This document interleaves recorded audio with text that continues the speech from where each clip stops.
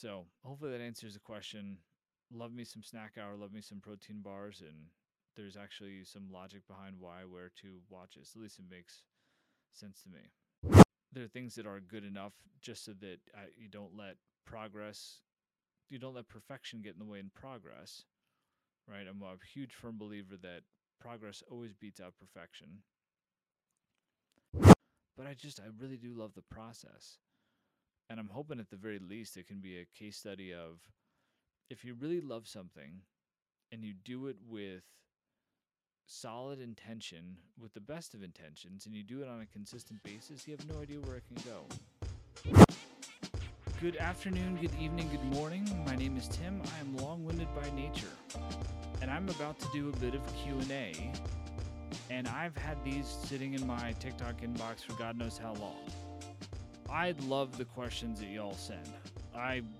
If I don't see them, my wife sees them because she goes through and reads all the comments, and I can't tell you how much I appreciate A, just people spending time with me, but B, asking questions and asking some really good questions too.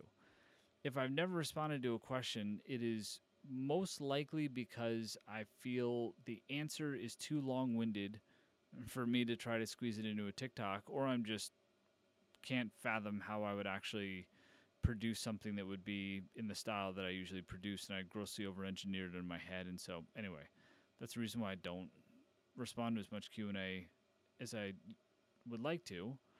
But hey, now there's this thing called a podcast, which feels super weird to say out loud, but yes, sitting here in my basement doing this, and now I can do Q&A all day, every day. Well, not really. I still have a job, but you get the point. I can do a lot more of this.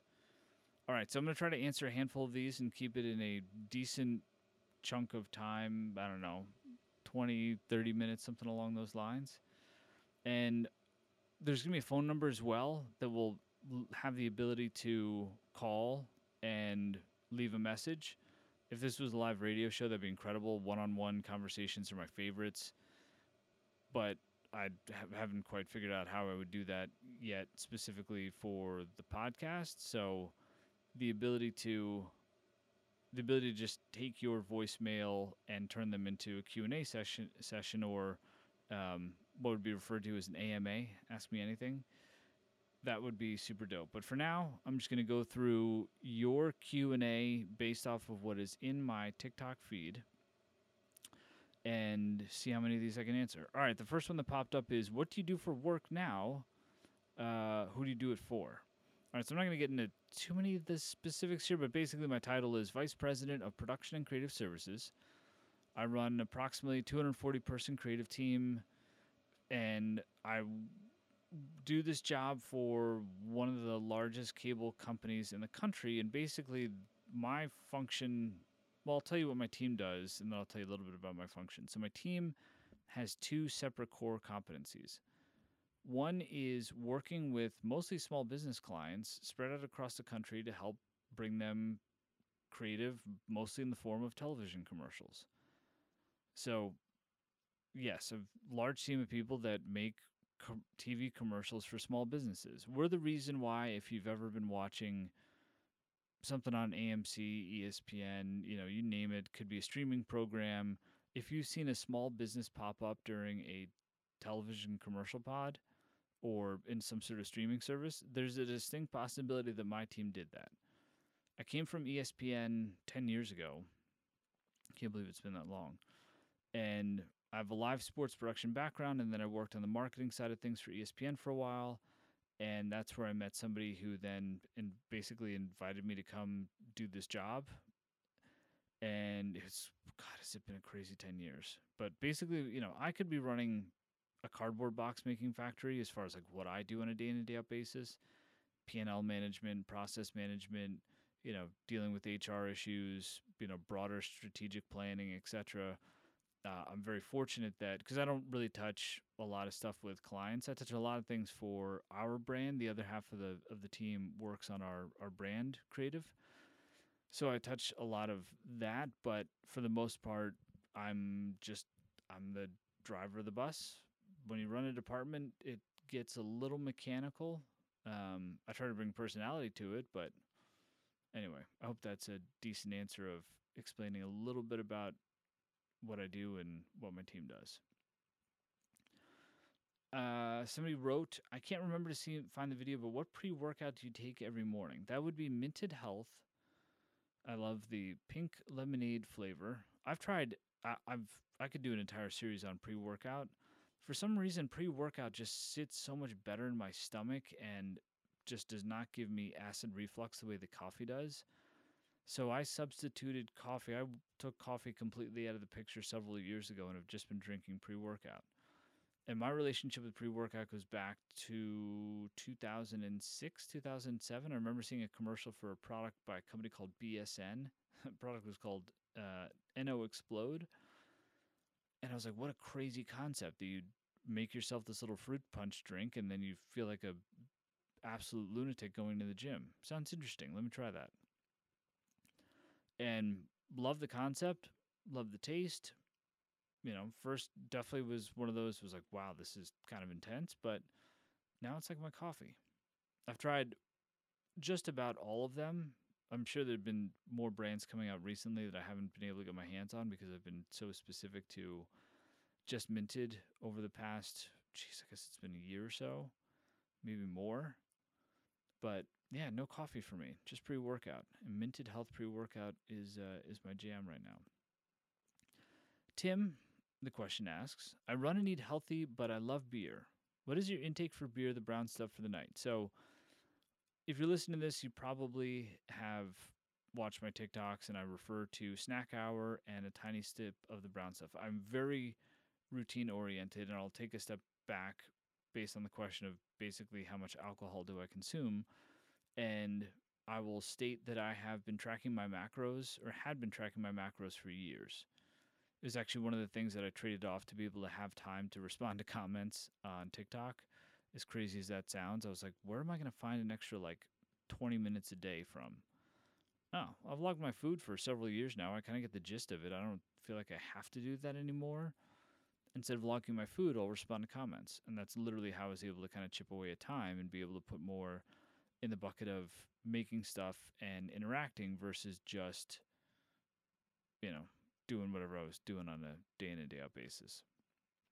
So with the tracking the macros, I started to get very intentional with obviously what I was putting in my body, but I got a great understanding as to how many calories were coming from which places and really became, I don't want to say obsessed, but I got this just craving for how do I do this the right way relative to what is my diet or as close to the right way as possible, but let my inner fat kid run wild. I used to be 60 pounds heavier, so again, going back to why I would even track macros in the first place, I would argue that I'm hungry all the time, but being able to have an understanding of what I'm putting in my body and what it does allows me to have better sensibilities and a bit more self-control. So with all that in mind, and because I tracked macros and learned what macros, well, what specifically alcohol does for you calorie-wise, that made me rethink, what I was consuming at the time. And I've also, I've gone through the evolution of beer drinking. I was, you know, Miller Lite and Shandies and just kind of anything off the shelf for a while. Got really lucky and spoiled when a outstanding, arguably the greatest brewery in the world, in my humble opinion, opened up just a few blocks from my house. So now I can just go there basically whenever I want and have what I think is the greatest brewery in the world. Never liked IPAs until I started drinking other half brewery stuff. But God, have I been addicted since then. So that all leads back to the answer to the question, which is, what is your intake of the brown stuff for the night? So between beer and usually a sip of bourbon, it is maybe 16 ounces of beer. If I'm go crazy, I'll have 18, 20 ounces maybe if I open a second can just because I want to try something, but I do not let myself go past that. And sometimes too, depending on the ABV level, I will feel whacked if I do go past 16 ounces. And then a tiny sip of the brown stuff, literally just the tiniest sip. Think not even an ounce. But I don't know. There's an argument to be made like, why drink it all if you're just going to have that much? Because I like it. I like the taste. I like the kind of warm tingling sensation. I'm sure it's just in my head, but I feel like it helps me sleep better. And I know that there's a lot of science around that says that that's actually not the case. But truth be told, also I was a diagnosed insomniac several years ago, and I have to take sleeping pills. So I guess that part of it is irrelevant. But hopefully that answers the question. 16 ounces of beer, less than an ounce of the quote brown stuff, and I feel like I can do that basically 7 days a week, and I have been for a long, long, long time. All right, next up is what is the wife's fish taco recipe? So we eat fish tacos every single Monday night. Today happens to be a Monday. We are definitely having them tonight. I gotta figure out how I can link to this. But basically on my website, which is tim.work, Tim with two M's, Timm.work, exactly as it sounds, WORK. There are a couple of folders. One has a bunch of career tips and perspective stuff that I've put in there over the years. Over the years being since I've been making TikToks, which is now like 3. And then there's another folder that just, I think I call it life hack stuff. And in there is the recipe for the infamous fish taco slaw, which is basically shredded cabbage, strawberries, jalapeno, lemon juice, salt, and pepper. Pretty straightforward. None of those need to be, they just literally need to be put in a bowl and mixed and tossed and get the right portions. But it is so goddamn good. And I'll also use that as an opportunity to say, I think it is tremendously powerful if you take the, if you make the effort to have your favorite meal every Monday. And by favorite meal, I just mean a comfort meal, like something simple like fish tacos, or it could be mac and cheese for you. It could be, I don't know, something that's not going to be a super heavy lift where you start to regret the process that goes into it, but something that's legitimately one of your favorites, because I think it just makes an absolutely monster difference in how your Monday can actually go. What brought about, so back kind of to the food question, what brought about snack hour, protein bars, and wearing 2 watches? I mean, it's all kind of a snowball effect. 45 years old. I guess I'll start with, I mean, snack hour, I guess they're all kind of intertwined, but I'll start with the 2 watches. 2015, I think it was. I can actually look this up in real time as I'm talking. I think it was 2015 that I started wearing a Fitbit. And I started wearing a Fitbit just because back then there were, you know, conversations all the time about, I think the 10,000 steps a day thing was really just becoming a big thing. And I was thought, oh, that's such an interesting concept. I was already in pretty good shape, but I was just curious as to what kind of movement do I actually have. And it was 2015. Is that what I said? I either said 17 or 15. Anyway, it was 2015, June of 2015 that I started to wear a Fitbit. And loved it. Just loved the data collection. I love the interface of the app. It's just, I've always felt like a smart and fun way to have kind of a single source of truth for all things activity and calories in and calories out. That's where I was originally logging my food. Apple comes out with the Apple Watch, and at first I like, that's cool, but I love the Fitbit and I don't want to lose that interface. If it has a Fitbit in it, like if it will just basically log the same stuff and push it to the Fitbit app, great. But it doesn't do that. So I kind of passed on the Apple Watch at first, but once the Apple Watch incorporated the phone where you can actually answer the phone on your watch, I'm like, that makes a lot of sense. Now I can run and not carry my phone with me, which I actually still do. So at that point, kind of flew out the window. But there were a lot of things about it from a practical perspective that made it, it's a Swiss Army knife on your wrist. It can do a bazillion different things, but it doesn't have Fitbit data, and it doesn't have the ability to push the information to Fitbit, at least not in a way that, I know that there's some ways to kind of like interface some of the data points, but not in a way that I'm comfortable with, because I've got so much historic data, right? If I'm going into year 8 of having this much information about myself, when I got when I finally bought the Apple Watch, it had the phone in it, and started to see. And at first, I thought, okay, I'm totally just going to get this one, and then in time, I'll phase out the Fitbit. Let me just wear two at the same time to, like, you know, are the step count numbers drastically different? Like, what are the pros and cons? Let me just wear them both for a while. It might look goofy, but let me just wear them both for a while and figure it out. Obviously, I just ended up wearing both in perpetuity.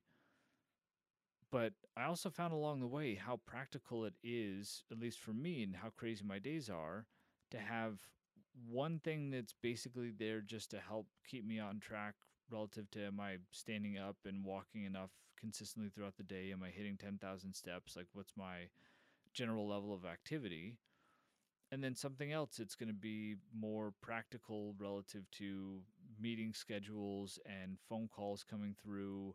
And when I am working out, and the Fitbit's just in workout mode, that it's much easier to read my watch on my right hand then. And so, yeah, again, I fully intended to phase out the Fitbit and just go with the Apple Watch exclusively, but I've found that they both serve very practical purposes, and I'm 100% sure that it is totally unnecessary for me to do this, but it just makes sense in my head. I've been doing it for a while, and I kind of like it now. Protein bars. That also goes back to the inner fat kid and the fact that I used to be 60 pounds heavier. I'm enamored with them. There's something about the concept of basically trying to recreate candy bars in these more health conscientious ways. And because of how saturated the marketplace is, there's just so many out there. And I've got a bit of an obsession with trying as many as I possibly can. I just find them interesting, and from every different angle. It's the taste, it's the texture, it's the smell, it's the flavor varieties that can be all over the map, but it's also the branding and the packaging and the marketing. I could get into really specific conversations as to why I have a lot of issues with the way Lenny's and Larry's markets their products, why I love the brand Grenade and their carb killer bars, but still for the life of me cannot figure out why in the world they name themselves Grenade and why it's called Carb Killer when it's got 25 grams of carbs in it. I mean, I understand why they would want that to be the perception, but anyway, kind of get the point. But it's an amazing bar. So I can go down a rabbit hole. You hand me a protein bar and want to have a conversation about it, and I can have a long ass conversation about one protein bar, let alone a lot of protein bars. And it's fun for me. Some of the oldest content that I've got out there is our YouTube videos, where I'm doing these 60-second, somewhat abstract protein bar reviews. And part of me kind of wishes that that's all I still did, but say la vie, things evolve, and I'm still obsessed with them. And then snack hour. So again, going back to the inner fat kid and tracking macros, etc., I need to give myself a cutoff window. I'm I'm like stumbling over the words because it will sound odd to say it out loud, but I really, really, really, really do not think that I would be nearly as productive if at night if I didn't have a beer and popcorn alongside me. Cleaning out the inbox, finally getting into PowerPoints with some quiet space around me to be able to review and approve stuff. All of the work that requires kind of deep focus monotasking, for some reason, is just easier and more enjoyable for me when I've got a beer and popcorn with me. So that's when I usually do that kind of work for things that I can't knock out in the morning. And by putting an hour around it and calling it snack hour, it kind of creates guardrails and Wild West snacking at the same time.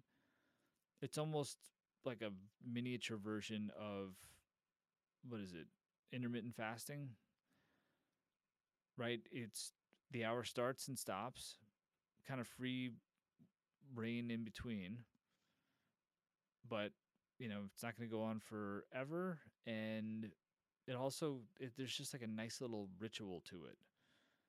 So hopefully that answers the question. Love me some snack hour, love me some protein bars, and there's actually some logic behind why I wear two watches. At least it makes sense to me. Podcast, I have no idea. But I know it's not going to go as far as I would want or wish or hope it could potentially go if I don't put in real concerted effort. Being, how do I get better at public speaking? How can I become a more refined executive level employee? And those are massive time commitments on stuff that I already am stretched relatively thin on. But I will never get to a place where I am good enough. There are things that are good enough just so that you don't let perfection get in the way in progress, right? I'm a huge firm believer that progress always beats out perfection. So with those things in mind and just wanting to consistently do what I can to make myself better all around, that's what drives me. It's the opportunity to see what's next. I mean, it's the same reason, and I kind of said this in another episode, but when I was trying to give rationale for working as hard as I do, it's kind of the same thing like if you were a professional basketball player.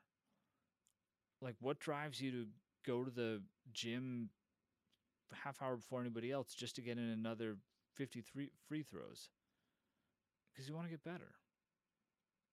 And again, I will never raise the Stanley Cup over my head. I'm not going to win a sports championship of any major kind. I'm not going to do a lot of the things that who we usually see working as hard as they do. I will not achieve those things because I'm very much kind of a just normal-ish corporate person. But it doesn't mean I can't have the mentality. It doesn't mean that I can't think, man, that'd be dope if I got really good at this, or like, where could things potentially be in 5 years if I made that time commitment now to go and learn that thing and take those courses. And I could be a lot better about it too, but all right. And let's see what else we got here. We'll do one more and keep this episode relatively quick. I guess here's a question that I wrote. This doesn't make sense, but I guess this is the case. And this was about last year. What post made you cringe the most? All of them. It's part of the reason why I'm so thankful and so appreciative for all of you to be spending time with me, and why I've got kind of a singular mission of just paying things forward in a reasonable way. I've gained so much executive level of experience in a relatively short period of time. I know 10 years is not a short period of time, big picture, but I think at 45, I've got lightning bolts and lightning bolts of just experience and crazy situations that I've lived through, managed through, that range from complete and total department reorgs to, companies merging, etc.